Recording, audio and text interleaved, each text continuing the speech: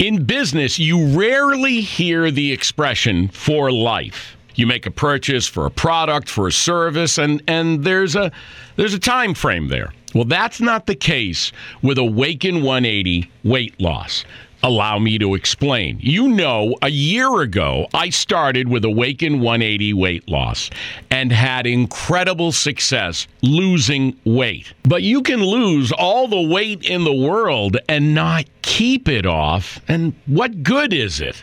That's why I have support for life from Awaken 180. Yeah. I mean, I go back for check-ins and make sure everything's going smoothly.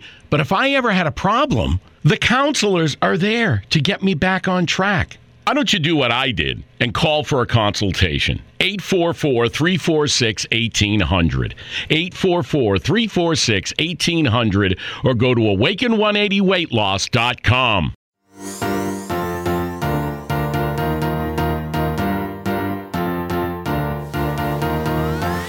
Welcome to It's Personal, Finance Canada.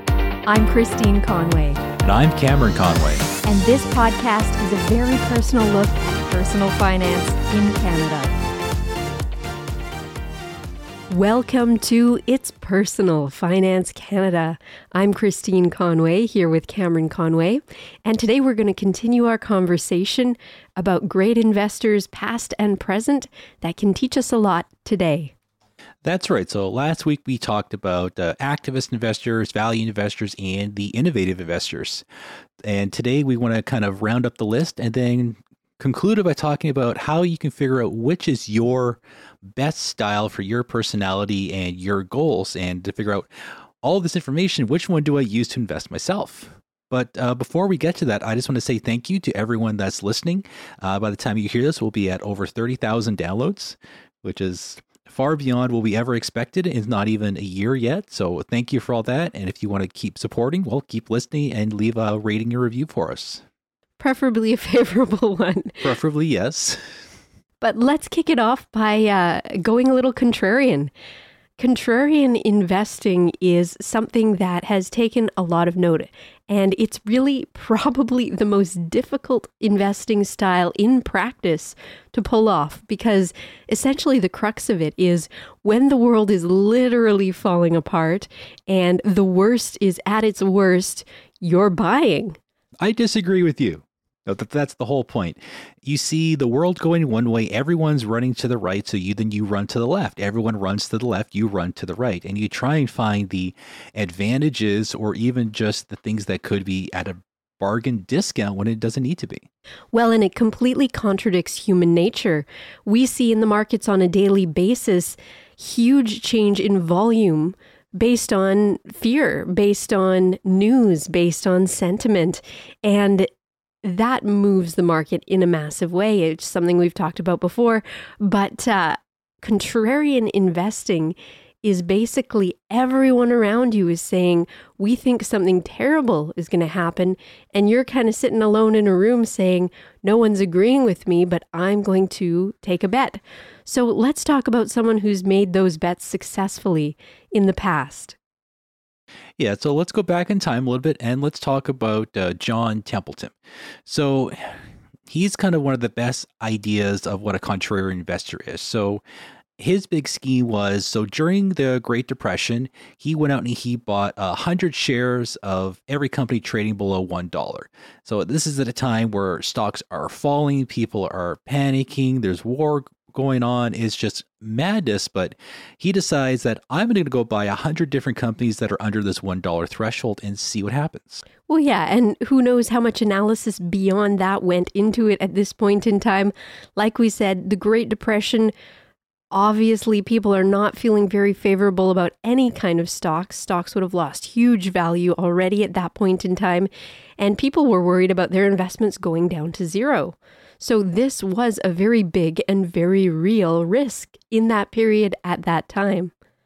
Yeah, so in all, he spent $10,400, which doesn't sound like a lot today.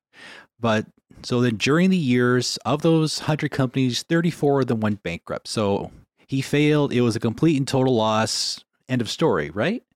Well, that's what a lot of people expected to happen. But at the end of the day, when he sold off everything, he turned his $10,000 into $40,000, even though a third of the stocks he bought went bankrupt. And doesn't that sound similar to a mutual fund, where essentially you're taking a number of different stocks, different positions? Some will do well, some will not, some will have large gains, some will have losses. But if the net is positive, at the end of the day, he can feel pretty good that he's gone above and beyond and done his job. And that style, I mean, Templeton Investments is still a name that's recognized today. Of course, it's with Franklin now, but it is still a staple for people in mutual fund market, especially on the international side. Well, exactly. So he kind of took what he learned, he applied it to the mutual fund, created the Templeton Growth Fund, and then for 38 years, it's been averaging annualized return of 15%, kind of just going off the same idea. Taking advantage of this big pool of stocks. A lot of them are ones where people are thinking this may not do good, people are running away from, or even just the overall market sentiment, and they're loading up. Yeah, so there's some that'll do good, there's some that'll fail, and then when you meet in the middle, that is where your profit is going to be. And this is something that can kind of get some people uncomfortable because they don't want to lose anything. Every single stock has to grow at the same rate or higher compared to everything else. And there's that fear that I can't have one or two things fail. But really, the goal is to have enough things going well so that if one or two things fail, you're balanced out in the end. Because you can't expect everything to do great forever all the time. There's going to be these ebbs and flows, this pushback and pull. And one day this sector do great and you make money. And the next day this sector does great, you make money. And then the third sector tanks all of a sudden where it was doing great before. But you've got that security from everything else that it's doing well at that time. And again, that's pretty well exactly what a mutual fund is designed to do these days, right? It is offsetting your bets to a certain extent. That's absolutely not to say that mutual funds are contrarian type investing, but it is the idea that what he had done during his career at that pivotal point in time is something that is modeled today. Well, yeah. And so part of that was also being the bargain hunter, looking for things that were undervalued or even just undernoticed. Like he was known for just searching the world for companies that no one was really talking about, because it's kind of that staple that people gravitate towards the companies that are making the most noise. Like you go on Seeking Alpha, it's essentially the same 10 companies over and over and over again, and there's no guarantee they'll always do well. So someone like him would go around and find these smaller companies that no one was talking about. So they were undervalued because people weren't thinking about it. They weren't trading. The volumes were low, but it was still a good, solid company. And you just load up on these types of stocks and just watch the appreciation come, because they're still good companies, just not the popular ones. And this is where a lot of growth could happen, because a lot of these big, super popular companies, they can only grow so far, because if they have a single bad day, the volumes spike and the prices come down. And then you got that whole day trader game going on, or this is more like the fund approach where you're trying to find good valued stocks that are going to continue to grow over time until you get to the point where you're happy, sell it, and go do it all over again. Oh, sure. And that's almost a separate conversation in its entirety, where, yes, you do have a segment of the market that are just looking for volume-based transactions, day traders, things like that. Nothing wrong with it, just a totally different type of investing as well. And then you have people that are looking at these types of things for whatever their goals may be, right? So let's move on again to growth investors. Talk to me a little bit about Thomas Rowe Price Jr. Sure. So he's kind of seen as the quote unquote father of growth investing, which doesn't mean he was a farmer and liked to plant things. It was talking about really viewing the financial markets as something that were cyclical. They go up, they go down, and learning how to time it right can be a real benefit to your portfolio. So this really, we're talking about selling right before a crash and buying right before a spike. It's understanding how to understand the way the market is moving to try and predict the bigger events before they happen, at least trying to figure out when you're going to buy, when you're going to sell, and when you're going to hold. So you're not, so to speak, following the crowd outside the building after someone set off the fire alarm. You're trying to figure out how to get in and out before that happens. Yeah, and there's a little hint of contrarian in this particular one as well. And it kind of goes to show how one style is not necessarily a be-all, in-all of itself. There are usually blends that kind of bleed through, cross these lines.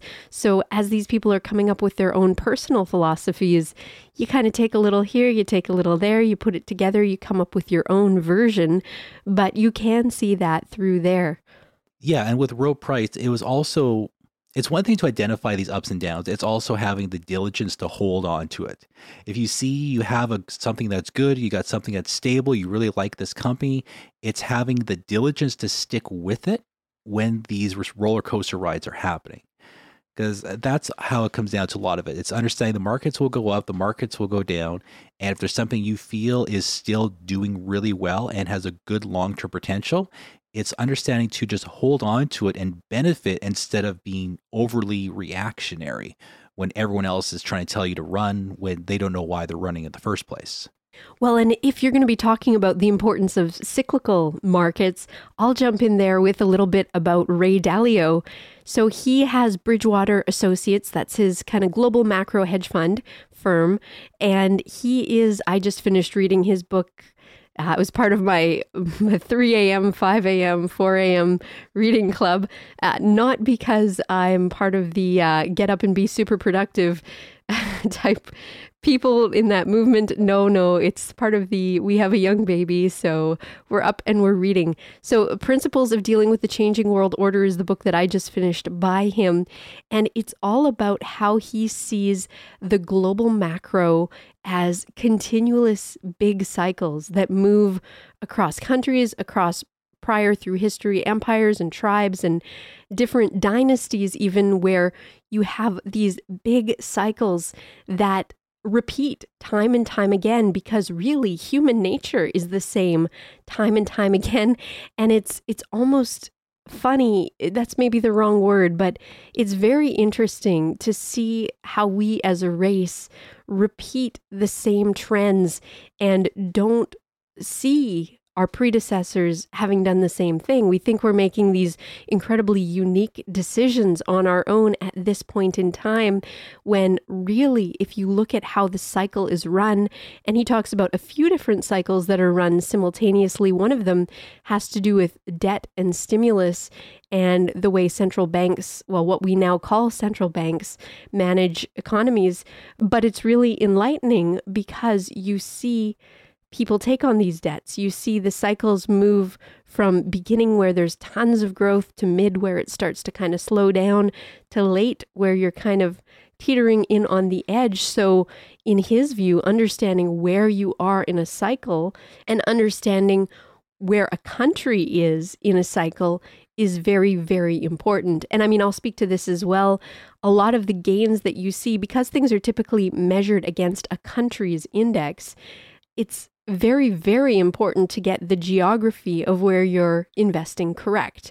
Because if you don't do that correctly, you can lose out kind of on a broad-based sense of a big trend kicking in or a big change kicking in, or essentially when a country does well and starts to take off, or if it's in decline, you have to be able to see that to make the decisions about where your dollars should go. We talked about where to put this in. I kind of settled on the growth area because the big part of growth is understanding the long-term movements and cycles of countries and markets and everything else. And you can kind of look at it as day traders care about the day-to-day to week-to-week. The hedge funds will look at the quarters to the year. The mutual funds and seg funds will look at the 1 year to 5 year. But really, to get a firm understanding, you really have to be looking at like the 50-year, 100-year cycles to see exactly where we are. It kind of comes down to there are only so many fundamental problems the human race will face at any given time. And how each generation, how each 100 or so years deals with these problems determines the next course of history. It's essentially using the past to predict the future because there's only so many fundamental problems and there's only so many fundamental solutions to each of those problems. And it's figuring out where we are in the problem solution cycle and understanding where it is with your type of nation, government, company, how they will use the previous solutions to apply to today's problem. And this is where a lot of the Dalio stuff comes in. It's looking back over the cycles over the last few hundred years, see how this debt problem, this economic problem, this governance problem, this political problem, how was it solved and how will we again use these same things to solve things in the future, whether or not we realize we're doing it all over again. Yeah, and one of the things that I really liked, just reading a bit about his philosophy, and I guess it wasn't a bit, that book is over 800 pages, so if you want to delve in, it might take a while. Lots of 5 a.m. readings. But what I think he did really well, he has a story in the book about the first big mistake he really made, where he had essentially placed a huge bet with his money and his clients' money on the markets going down for whatever the reason was, and he was wrong. And not only to be able to admit that, but also to go back and change your philosophy to now saying, I know what I know what I don't know. And his philosophy has been to consult with experts in these different areas. So maybe he needs to talk to someone about a political issue. Maybe he needs to talk to someone about an agricultural issue or an international issue or whatever it might be, to make sure that you're always testing your ideas with someone smarter than you, I think is very good. And the other thing that he said that I thought was very interesting, and keep in mind that this is a hedge fund, so different type of philosophy than maybe more traditionally available products to people like you and I, but he has now taken the position that he'll always put in a contingency in place for what if he's wrong. Because you can have the best research, the sharpest computers, build the best machine out there, and there will still be an X factor that you can't know or can't understand how someone will react or how a company will maybe change course or a country will change course. So his view of always taking a position that would either offset or diversify to the point where that risk is minimized. And I think maybe that's the lesson that's greater for us today, that essentially it's the classic not having your eggs in one basket. Yeah, Dalio is a big proponent of diversification, even going as far as say you should have like 15 or so uncorrelated assets to kind of drop down your risk. And then even his own core assets kind of has between his beta and his alphas. His beta investments are those who are doing good returns through passive management with normal amounts of market risk. And then the alpha investments are the ones that are more actively managed and are trying to outperform the general market. And it's having a blend of these two, which kind of brings down the risk profile. So yeah, you won't have a total crash and a total collapse if one sector. But again, it's also weighing this against where we are right now. Like you can argue that the recession and stuff that's starting to heat up right now is really the result of 2008. And you can kind of go back over the decades and see we are just endlessly in a cycle of action and consequence. And right now we're in a consequence of 2008, which is a consequence of something else, which is a consequence of something else. All this at times can bring about a predictable pattern. And it's understanding where you are in that pattern and learning how to use like the growth style that we are in this weak place here, but if things go the way that they went previously, we can have a benefit come out and I should hold this stock or I should sell the stock or I should double down on what I have already. We did a whole podcast a couple months ago about how the markets recovered after various crashes. And this kind of ties into the same thing. It's trying to predict the future by understanding the past, understanding human behavior, and understanding how we have already solved problems previously. Because like I said, there are only so many fundamental ways to solve a problem. Even politically, you have like the authoritarian approach, the socialist approach, the conservative approach, the liberal approach, the anarchy approach, and so on. And depending which of those ones are in power, which of those ones have the support, that is the answer that will slot in. And it's really the same across the board with politics and economics. It's understanding the possibilities of how people have tried to solve things in the past and determining which one of those ones will become the dominant solution in this situation. Well, and just to circle back to a little bit about what you said, it is so incredibly difficult to find asset classes these days that don't necessarily correlate. So if you're invested in stocks, you're not diversified. So that's something to be aware of as well, how the different elements in your portfolio are working together or working against each other. Yeah, so we'll just kind of pick on Dalio one more time. His so-called all-weather portfolio is like 30% stock, 40% long-term U.S. bonds, 15% intermediate U.S. bonds, 7.5% gold, 7.5% raw materials. This is just like an example of you don't always have to go 100% stock. And if you're dealing with funds, this is different. But if you're dealing with a full stock, or if you have a blend of stock and funds, it's seen that you need to have a bit of all these things in there at the same time to kind of really hedge your bets and keep you balanced out. Before we close out the growth investor, we should probably touch on Philip Fisher pretty quick. So he is kind of seen as one of the fathers of growth investing. He started Fisher and Company back in the 30s, ran it until 1999. And one of the things he's known for is his 15-point list of characteristics for common stocks. And he kind of breaks up those 15 into two sides. So you got the management characteristics and the characteristics of the business. And it's just figuring out how to understand these different qualities, figure out like how this company is managed, how is it going to position itself, how is it going to grow, and you use that to determine whether or not it is worth investing in for the long term or just the short term.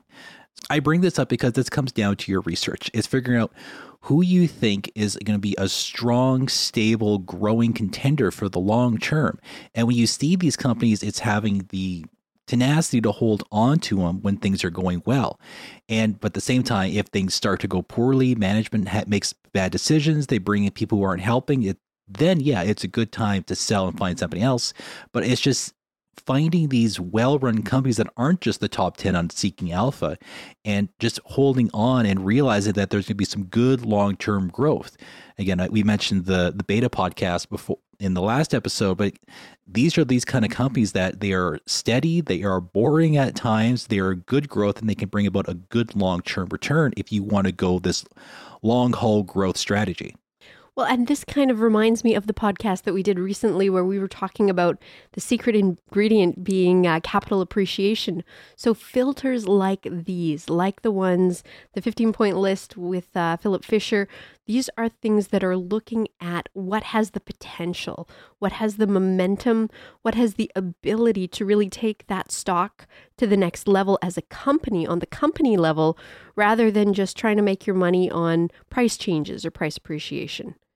So let's move now to adaptive investors. Talk to me a little bit about Peter Lynch. Yeah, so Peter Lynch, he's best known for managing the Fidelity Magellan Fund for the past 13 years or so. And during that time, they managed to grow the fund from $20 million to over $14 billion. So they must be doing something right some of the time. Well, when you can consistently beat the index, that will bring a lot of money to the yard. So yeah. Well, yeah, just from my research. So of those 13 years and he was in charge, they beat the index for 11 of those years and had an average annual return of 29%, which is doing pretty well. So it looks like they justified their fees on that one.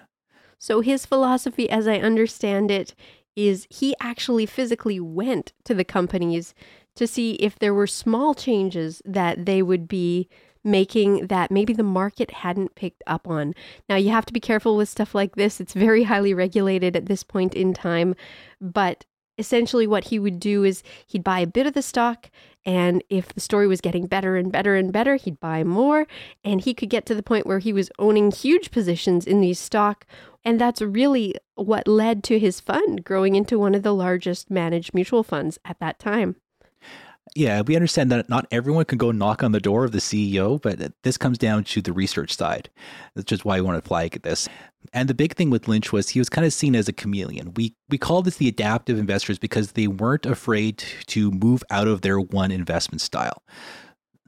And that's something that is probably more important now than ever. It's being able to utilize different styles for different strategies in order to benefit your overall investment portfolio. So at some points in time, this strategy will work better than the other, and it's being able to be comfortable with really just switching up how you do things. And of course, this isn't sort of like a willy-nilly, I'm just going to do whatever is the hot new fashionable investment style today. It's something that is built upon a lot of fundamentals. Like with Lynch, he had his 8 fundamentals for his own selection process, which is things like know what you know. So don't pretend to be an expert in something you're not, which is something which can be a big trapping for people who are really new to investing, whether it's stocks and funds. Another key was realizing it's futile to try and predict the economy and interest rates. Things can move suddenly without warning, and you can't be too dependent on that predictability at times. You need to have plenty of time to identify and recognize exceptional companies, which again, this comes down to research and doing as much reading and studying and talking with people who know what they're talking about so you can understand how these things are working. So there are hundreds, if not thousands, of people on the internet who will just talk about this hot new thing. It's finding people who will actually give you the fundamental breakdowns and how to read and understand. This isn't just the clickbait stuff. Well, and I think that's why Lynch was focused on good management as well. He's wanting to buy businesses that are going to be run properly. Businesses are run by people. So people's track records and ability to adapt are so important through stuff like this. Well, exactly. And that's combined with his philosophy of avoiding long shots. So just minimizing unnecessary risk for things that are flashy and cool and fun, but may not actually pay out at the end. And that comes with another one of his philosophies, which is being flexible and humble and willing to learn from your mistakes. You know what? The best investors out there are the ones that can acknowledge that things are out of our control and they do not always go to plan. Like I said earlier, you can have the absolute best research out there and still be surprised. It happens to absolutely everyone who's been in this game for a while. And if you can learn, if you can admit your mistakes, if you can figure out how to do it better and a little sharper the next time, and if you can consult with people that are smarter than you, then that, I think, alone can give you a bit of an edge, as opposed to someone who says, oh, I know everything. I know exactly how this is going to play out and exactly what's going to happen. Well, that person could be in for a rude awakening down the road when things don't. And it's far more likely that we'll be surprised at some point in time than it is that we're going to be consistently right forever. And like I said, I think everyone out there, all these professional money managers, they would all have their, oh, I regret that one. Oh, I missed the boat on that one. Oh, I saw this, but I didn't act because I wasn't sure. You know, all of that stuff. Yeah, and before we transition out from here, I want to cover the last 2 points of Lynch. One of them is, the big one is really, before you make a purchase, be able to explain why you are buying. So this isn't just doing what the angry man of BNN told you. It is being confident in your decision and knowing exactly why you're going to take this action. For some people, it could be how they manage their stock portfolio. Some people, it could just be, I'm going to pick this, I don't know, Canadian equity fund with my financial planner because I feel this will do the best for my future. It's being confident to know why you are doing this action, and how it turns out you can never predict, but it's just being confident in the moment that you feel that this is a good reason to do this because of X, Y, Z. And that gets summed up with the last point, which is there's always something to worry about. So understanding there is the risk, there is reward. I think I'm going to do this action, but at the same time, there's always this small percentage that everything can go wrong. So at least go into this knowing that you had a good reason to take that action and it wasn't just a random impulse. Yes, and getting your stock tips from angry anchors or people who are just paid to have an opinion and not necessarily that are vested to the overall outcome or vested to how it does down the road is something that can be a bit risky. I mean, we all have our favorite shows for entertainment purposes. I mean, you can even say this show is for entertainment purposes, but at the end of the day, it's no substitute for having someone making a decision, even if it's yourself, that has a legitimate concern with how it turns out in the end, as opposed to this stock is hot right now, buy, buy, buy. This stock is bad, sell, sell, sell. And they can say that and be gone the next day with no consequences. So I'm always a little bit wary of, like you said, the angry men on TV or women on TV that, like you said, have huge opinions, but don't necessarily care about the follow through or aren't vested in the follow through. So let's circle back to you and what type of investor you are and how specifically to determine your investment style. And like we've said through this, there isn't a one size fits all with investing. It's really just kind of coming to some key metrics and figuring out what works best for yourself at that particular point in time. So things I would give consideration to would be things like time horizon. For the investment that you're looking to make, is it short-term in nature? Is it something that you absolutely need this money? Is it long-term in nature? That right there will lead to different styles. Yeah, and you can't be locked into one style across everything. Like we got some clients where we have one strategy for their RESP, have one strategy for their TFSA, and another strategy for their RRSP. And you can't apply the same strategy across all three because it won't help the people achieve what they want. That's a very good thing. When you tie money to a purpose, to a goal, that can really help you understand time horizon. So the second part would be, how much risk are you comfortable with? And again, if you're looking to tying money to a purpose, this is a great way to do it. If it's money for a down payment that you need to be there in the next couple months, then no, you're not going to dump it into something fairly risky, or you're not going to dump it into something that might be more volatile. Like last session, we talked about our activist investors. You might not want to be risking your hard saved money to buy a home one day on potential changes to a stock where you don't know how it's going to pan out down the road or what management will actually do despite the story underneath. So there are situations where less risk can be better. So an example of that could be a value strategy where there's a lot less risk in an undervalued stock or a stock that's on sale hitting its target value price than there is in something like we said, like a merger or acquisition, or someone swooping in there with all these new changes to this company and their strategy within the corp, which can change culture, it can change growth prospects, it can change so much.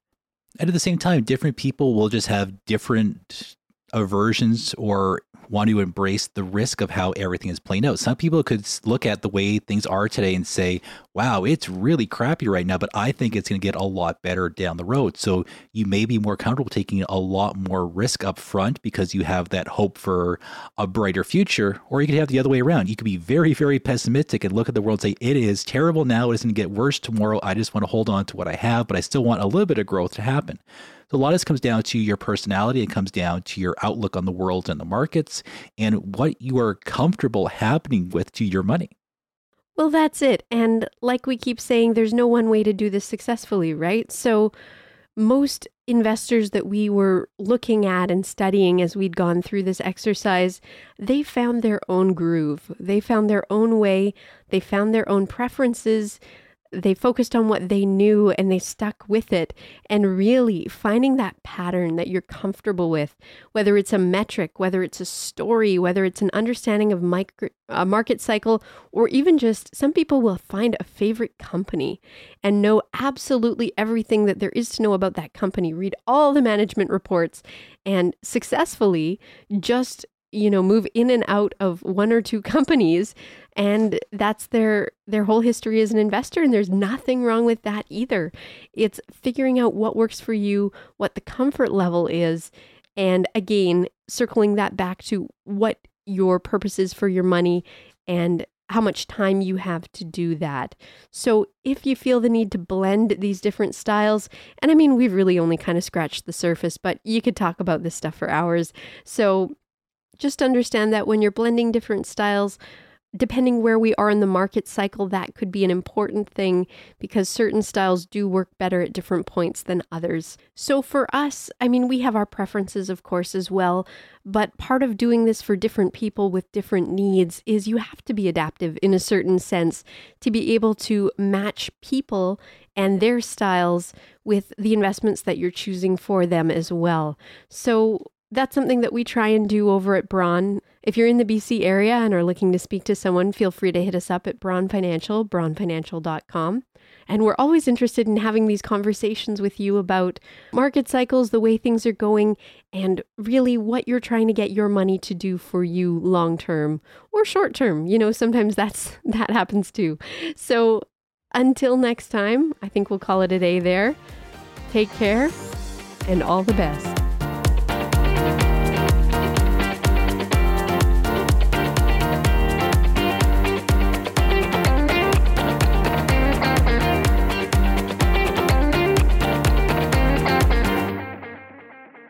In business, you rarely hear the expression for life. You make a purchase for a product, for a service, and there's a time frame there. Well, that's not the case with Awaken 180 weight loss.